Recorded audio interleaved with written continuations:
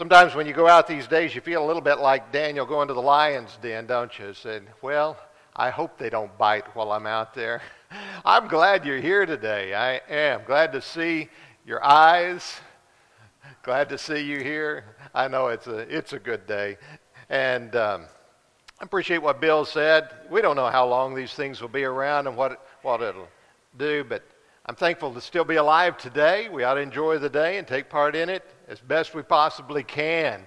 Appreciate those who are online sharing with us. Appreciate you being present. I want to share with you some thoughts today that I think may be just a little bit different. Again, a few weeks ago I said, this is about as political as I get, and maybe there might be some construing of this, but sometimes when things are going on in our society and in our times, that I think we do need to respond. We do need to say something, I think, so that people aren't just hearing one voice out there. I think we live in a country, we're blessed to be able to say the things we want to say as much as possible, and I think we still have a lot of that freedom available to us. And I don't want to get too far off in this because I believe there were some biblical things for us to think about. The question I want to put to you today is, what about you? Now, the more I thought about it, I thought that probably wasn't the best title, but it was already on there. It was on the PowerPoint. It was on my sheet in front of me, and I didn't want to have to print a new sheet or anything like that. That'd be too much trouble. But still, what about you? Because there's a question in there, and really it comes from Jesus. A little later in the chapter to what I was referring to before the Lord's Supper, in John chapter 21, picking up in verse 20, we continue in an interchange with Jesus that immediately follows those questions. Do you love me? Yes, Lord, I love you, and you know all things, I love you. And then Jesus gives Simon Peter some instructions, and basically he says, here's how your life's going to go, man. Because Peter's wondering, what's going on? What's going to happen with me? Verse 20. Read with me. Then Peter, turning around, saw the disciple whom Jesus loved, probably John, it appears, saw the disciple whom Jesus loved following, who also had leaned on his breast at the supper and said, Lord, who is the one who betrays you? Peter, seeing him, said to Jesus, but Lord, what about this man? Jesus said to him, if I will that he remain till I come, what is that to you? You follow me. I hope you see the wisdom. Without me even telling you about it, I hope you see the wisdom in this. I think we're in a time where there's a lot of turmoil in our society. We're struggling with a lot of things, aren't we? We're struggling with things maybe as simple as whether to wear a mask or not wear a mask, and people arguing about those kind of things. And I kind of go, what's this? We have racial tensions around us. We have gender tensions around us. We have constitutional tensions around us. We have election tensions all around. There's so much argument and so forth going on right now in the world. We wonder, which side do I show up on, and how do I answer the things that are there? And it comes back, I think, in simplicity. And I know this oversimplifies it. But what about you?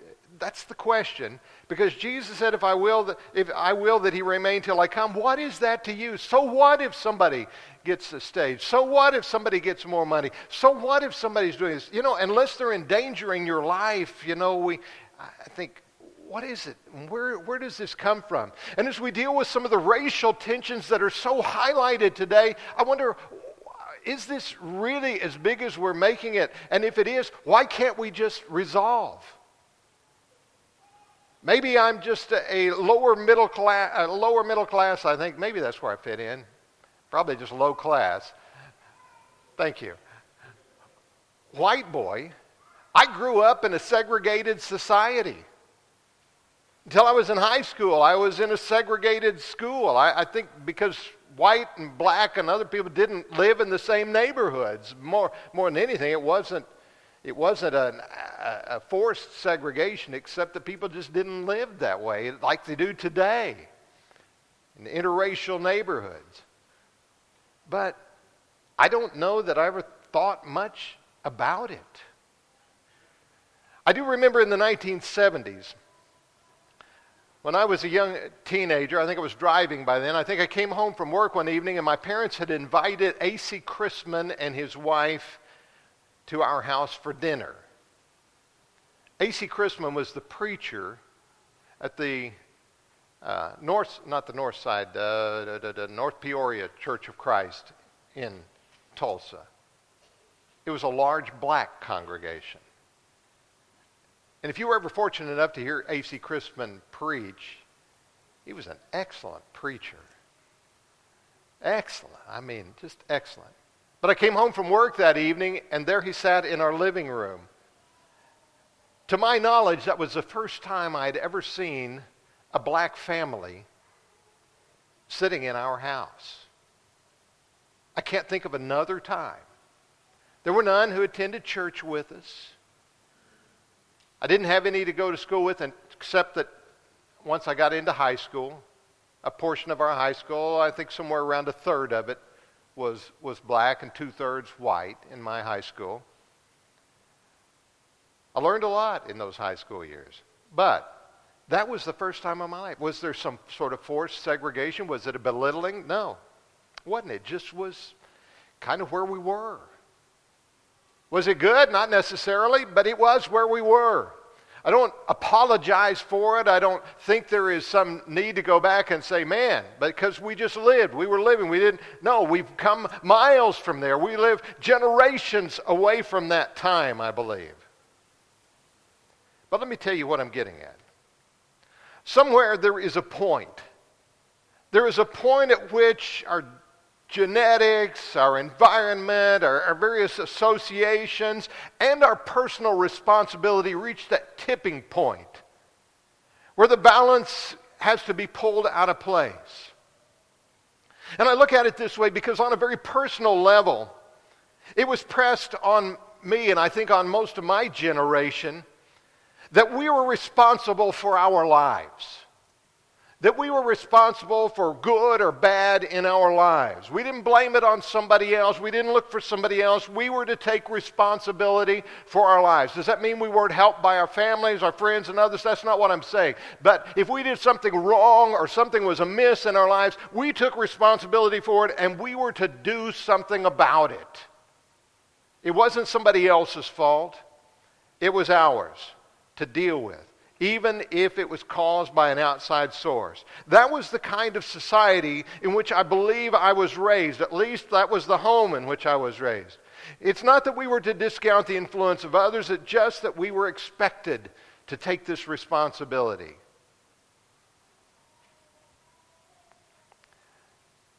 But how many mothers have responded to their children who sought excuse in the behavior of other children? And that's common, isn't it? How many mothers have said, if everyone else was jumping off a cliff, would you jump off with them?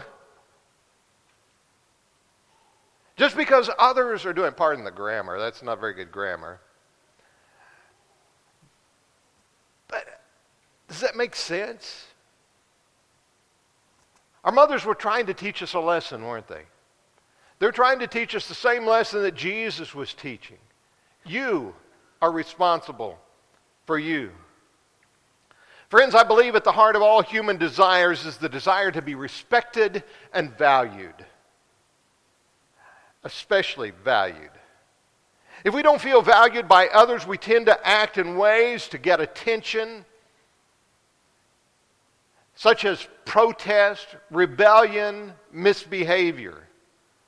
Maybe you've heard of something called the Boston Tea Party. We'll give the history lesson later. You may remember that there was a revolution that took place after that, about that time. Didn't like the way things were, and so they had tea. No, you remember what happened there. If you don't, go and read the story. It's interesting. But that's not unusual. That's the way we act to things. You think about misbehaving children and crying babies. What do they want? They want to be noticed. What did they want with the Boston Tea Party? They wanted to get the attention of Britain. I believe when we want attention, we'll do whatever it takes to get that attention, sometimes for right and sometimes for wrong. Even the radical leaders of insignificant countries will support and supply terrorism simply because they're trying to make a statement. We want to be valued on the world stage. Of course, they're doing wrong. Of course, it's unacceptable. Of course, it's inappropriate and inexcusable. But we need to realize what's taking place. We need to realize it in ourselves when we are feeling undervalued and we want to be valued. Jesus was looking at Simon Peter and said, you need to understand your value. When we don't feel like we are being valued, as I said, we tend to react. Divorces are quite often the result of one spouse or both spouses feeling undervalued in some way by the other spouse.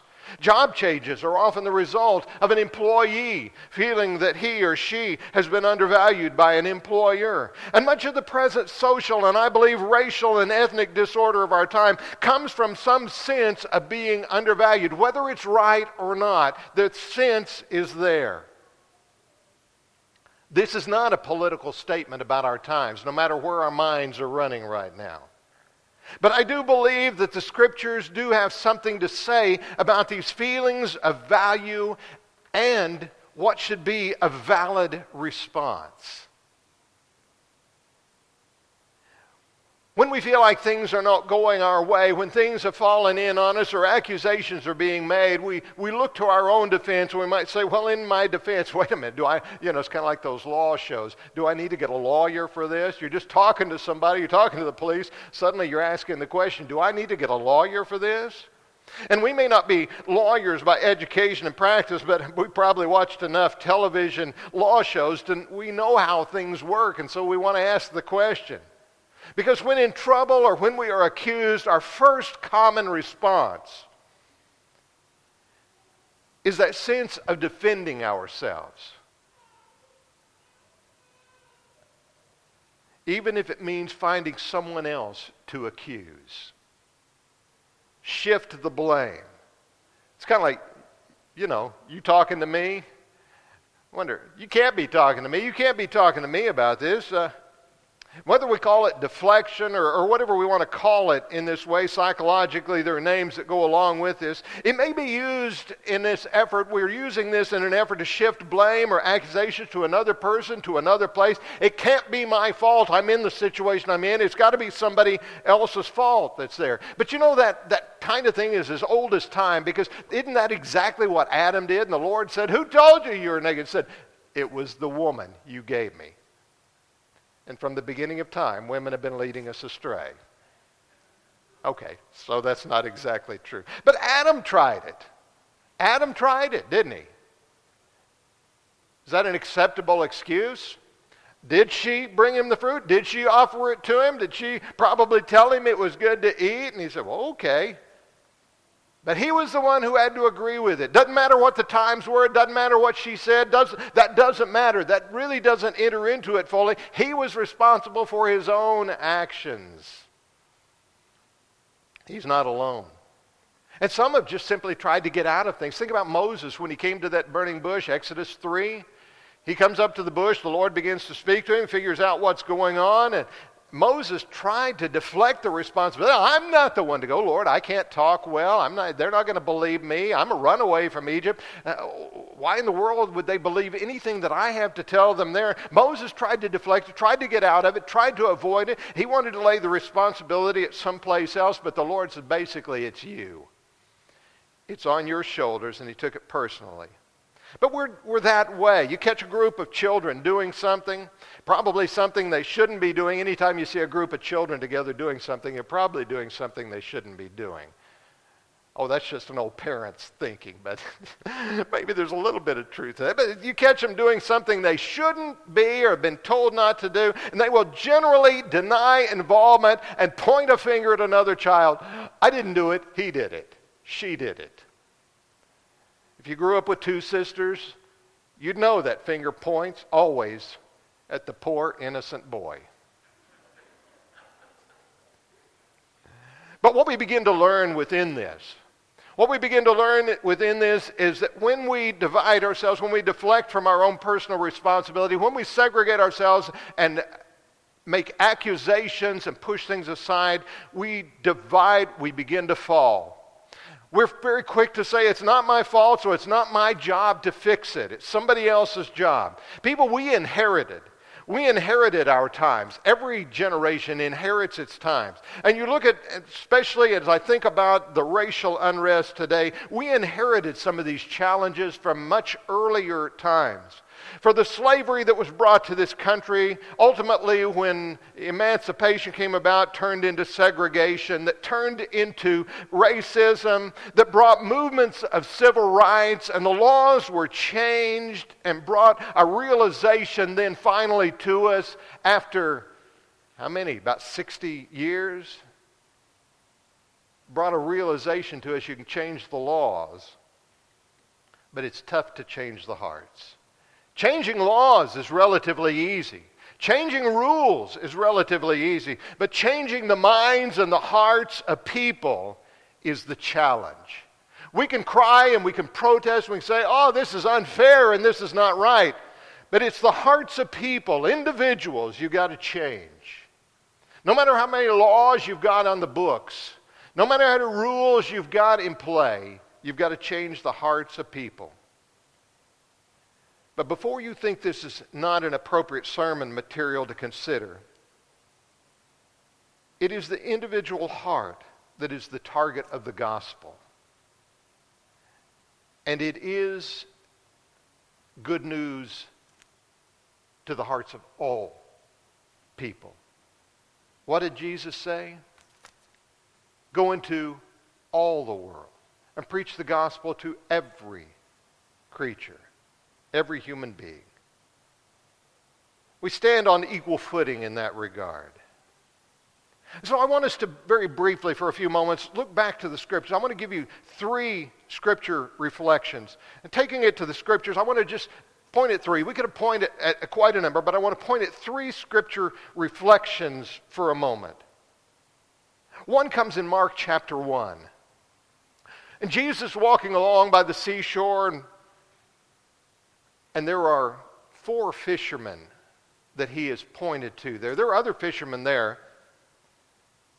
There's Peter and Andrew and James and John working. They have a commonality. They're connected in business together, it appears. But he goes along and he sees these fishermen and he calls out to these fishermen, "Follow me, and I will make you to become fishers of men." And in each case, they left what they were doing, they dropped their nets or left it with the servants, and they went off and they began to follow Jesus. Now, it was a personal call, and it was a personal call, a personal responsibility. Now, they could have kept fishing. They could have kept right where they are. They could have kept living their lives as they were living them. But instead, they went to follow Jesus to be changed. They went to be changed themselves. I don't know that they had a thought that they were going to change the world. They weren't thinking about changing the doctrine. They weren't thinking about changing the laws of their country. They weren't thinking about doing away with the Old Testament in any way. They just knew they were going to go and they were going to follow Jesus, and ultimately their lives were changed because of that. Jesus said, "I will make you to become." For the first reflection is these fishermen that were willing to go and thus willing to be changed themselves. And then some of these same ones, in this process along the way, if we go down to Mark chapter 9, we find that going along, they get into a discussion. Here Jesus has got 12 close companions that travel with him, as well as many others. There's a whole entourage of people quite often with Jesus, and these 12 are very close to Jesus, and there grows up some discussion among them. Who's going to be the most important? Who's the greatest among us?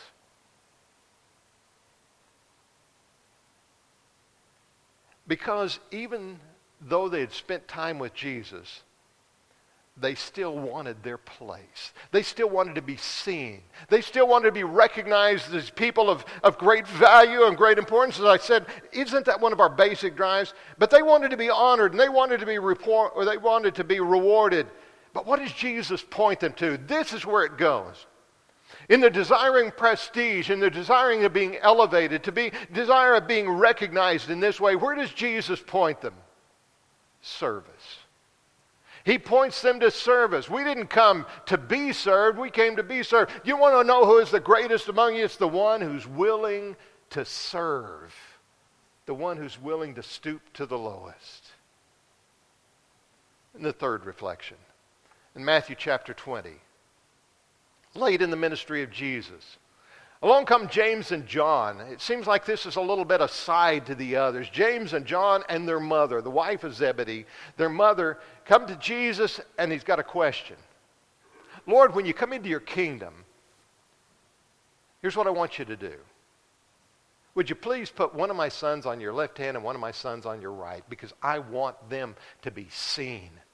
I want them to be seen. I want them to have that prestige. I want them to have that notice. I want them to be in the best places. They wanted places of importance in the eyes of others. Not just to feel it in themselves. Not just to know that they're the greatest as earlier. But to have that position and be noticed. They wanted the world stage to see who they were.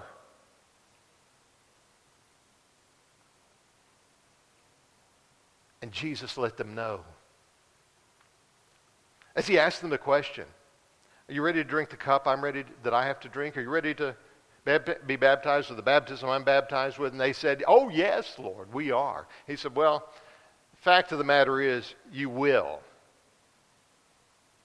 But to just be given a place like that is not mine to give you. I think we need to think about that a little bit. You can protest and you can say, I want that place, I want that position, I want to be noticed, I want to sit on the right hand. But it's not just something that's given away. It is something that you deal with in life. And you come to that. It is about character. It is about service. It is about humility. Why was Jesus elevated? Read the middle part of Philippians chapter 2. Read after verse 8 down through about verse 11 and said, God raised him up. And honored him that at his name every knee shall bow, every tongue confess in heaven and earth and those under the earth. It was because of what he was willing to do. It was because of the service he was willing to render that God gave him that praise. It's not something just handed out. It's not just because you were there that day. It's not because you showed up in class and raised your hand. It is because you gave yourself to this. That's what we see in Jesus. And thus the history of people is a repeated story. The geography, the times, the names may change. But the storyline is the same in our time as it was then. And we need to remember that prophecy, that warning, if you will, in Romans 15. What does it say? For whatever things were written before were written for our learning, that we, through the patience and comfort of the Scriptures, might have hope. So where is I leading in all this? It's down to this. You make you matter. You already matter to God. God already loves you. No doubt about it. God demonstrated his love for us in Christ Jesus. Nothing can separate us from the love of God that's in Christ Jesus. It's already a given thing. But you make you matter. And I think one of the best examples of this goes back to the Old Testament story of Joseph. And I believe he is an example for our times. And we don't have time to read through his story, but you go and read it. Pick up in Genesis 37 as we are introduced to Joseph, Jacob's sons, and Joseph being this younger son that is loved. So there you go to chapter 37, read through the end of the book of Genesis, and you find that great story. But it is a story of negative situations for Joseph, continually finding himself in negative or hard situations. He was hated by his brothers because of his privilege. He was sold to slave traders who happened to come by. He lived as a slave and a servant in Egypt. And he was even falsely accused and imprisoned because of those false accusations. And even after doing good deeds, he was still forgotten and left in prison. Yet, to shorten the story down, in every case, he was not embittered, he was not untracked, but he always strove for excellence within himself. What a great story. And when he found himself empowered, when he could have brought retribution hard, he forgave others and trusted the will of God to take its place. It may be a little bit similar in a way when we later find Moses and the Israelites by the Red Sea. For remember what God told Moses. When the people were complaining to him about their troublesome situation between the Red Sea and Pharaoh's army, and they thought they were there to die. Remember what the Lord said to Moses? Exodus 14 and verse 15. Why do you cry to me? Tell the children of Israel, go forward. Make you matter. We can sit around on our hands and gripe about our situations and complain about everything that's been wrong in our lives and every bad deed that's been done from the beginning of time to the present, and all we'll do is make ourselves tired and complaining. So I lay to you some challenges very quickly. Take these 3 challenges because I think it kind of summarizes it for us to live in our times and for, I believe, the needs of our times. It's as simple as this. Yes, the implications are difficult. Number 1, live a life of value. And I believe in the end people will value you. Isn't that exactly what the Lord is teaching? Secondly, make character your everyday goal. Live that life of character. No matter what else is going on, no matter what everyone around you is doing, live that life of character. Thirdly, apply the golden rule. What so that men would do to you, do also to them? Pretty simple, isn't it? How would you want to be treated? Treat others that way. These are the challenges. And can you see that if we just simplified things in such a way in our times and whatever situation we're finding ourselves, we're still going to disagree about some things. But if we take these challenges, if we take these things and these pictures and we draw it down and we take responsibility for ourselves and we make ourselves valued by the way we live our lives, everyone's life is better. I believe, friends, the answer is simple. But I also understand that the application takes time and hard work because we're talking about the changing of hearts. I don't know whether our times are that different. I've been quick to say, and some of you have too, I never thought I'd see a time like this. But there's always been challenges, there have always been turmoils, there have always been racial differences, there have always been struggles of societies, they've always been there. And I believe that always the answer has come back to exactly what we're talking about. You take responsibility for you and apply the golden rule. And life for everyone will be that much better. The message of the gospel is good news. That Jesus came and surrendered his life for us is good news. That we have life and hope eternal is good news. That we have the opportunity to be a blessing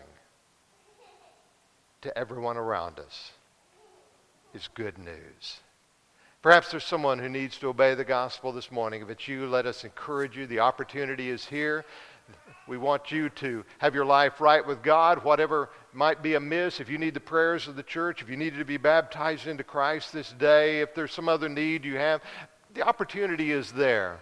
And let's remember how blessed we are because God loves to give to us these things. If there's someone who needs to come this morning, won't you do so as we stand together and as we sing the song.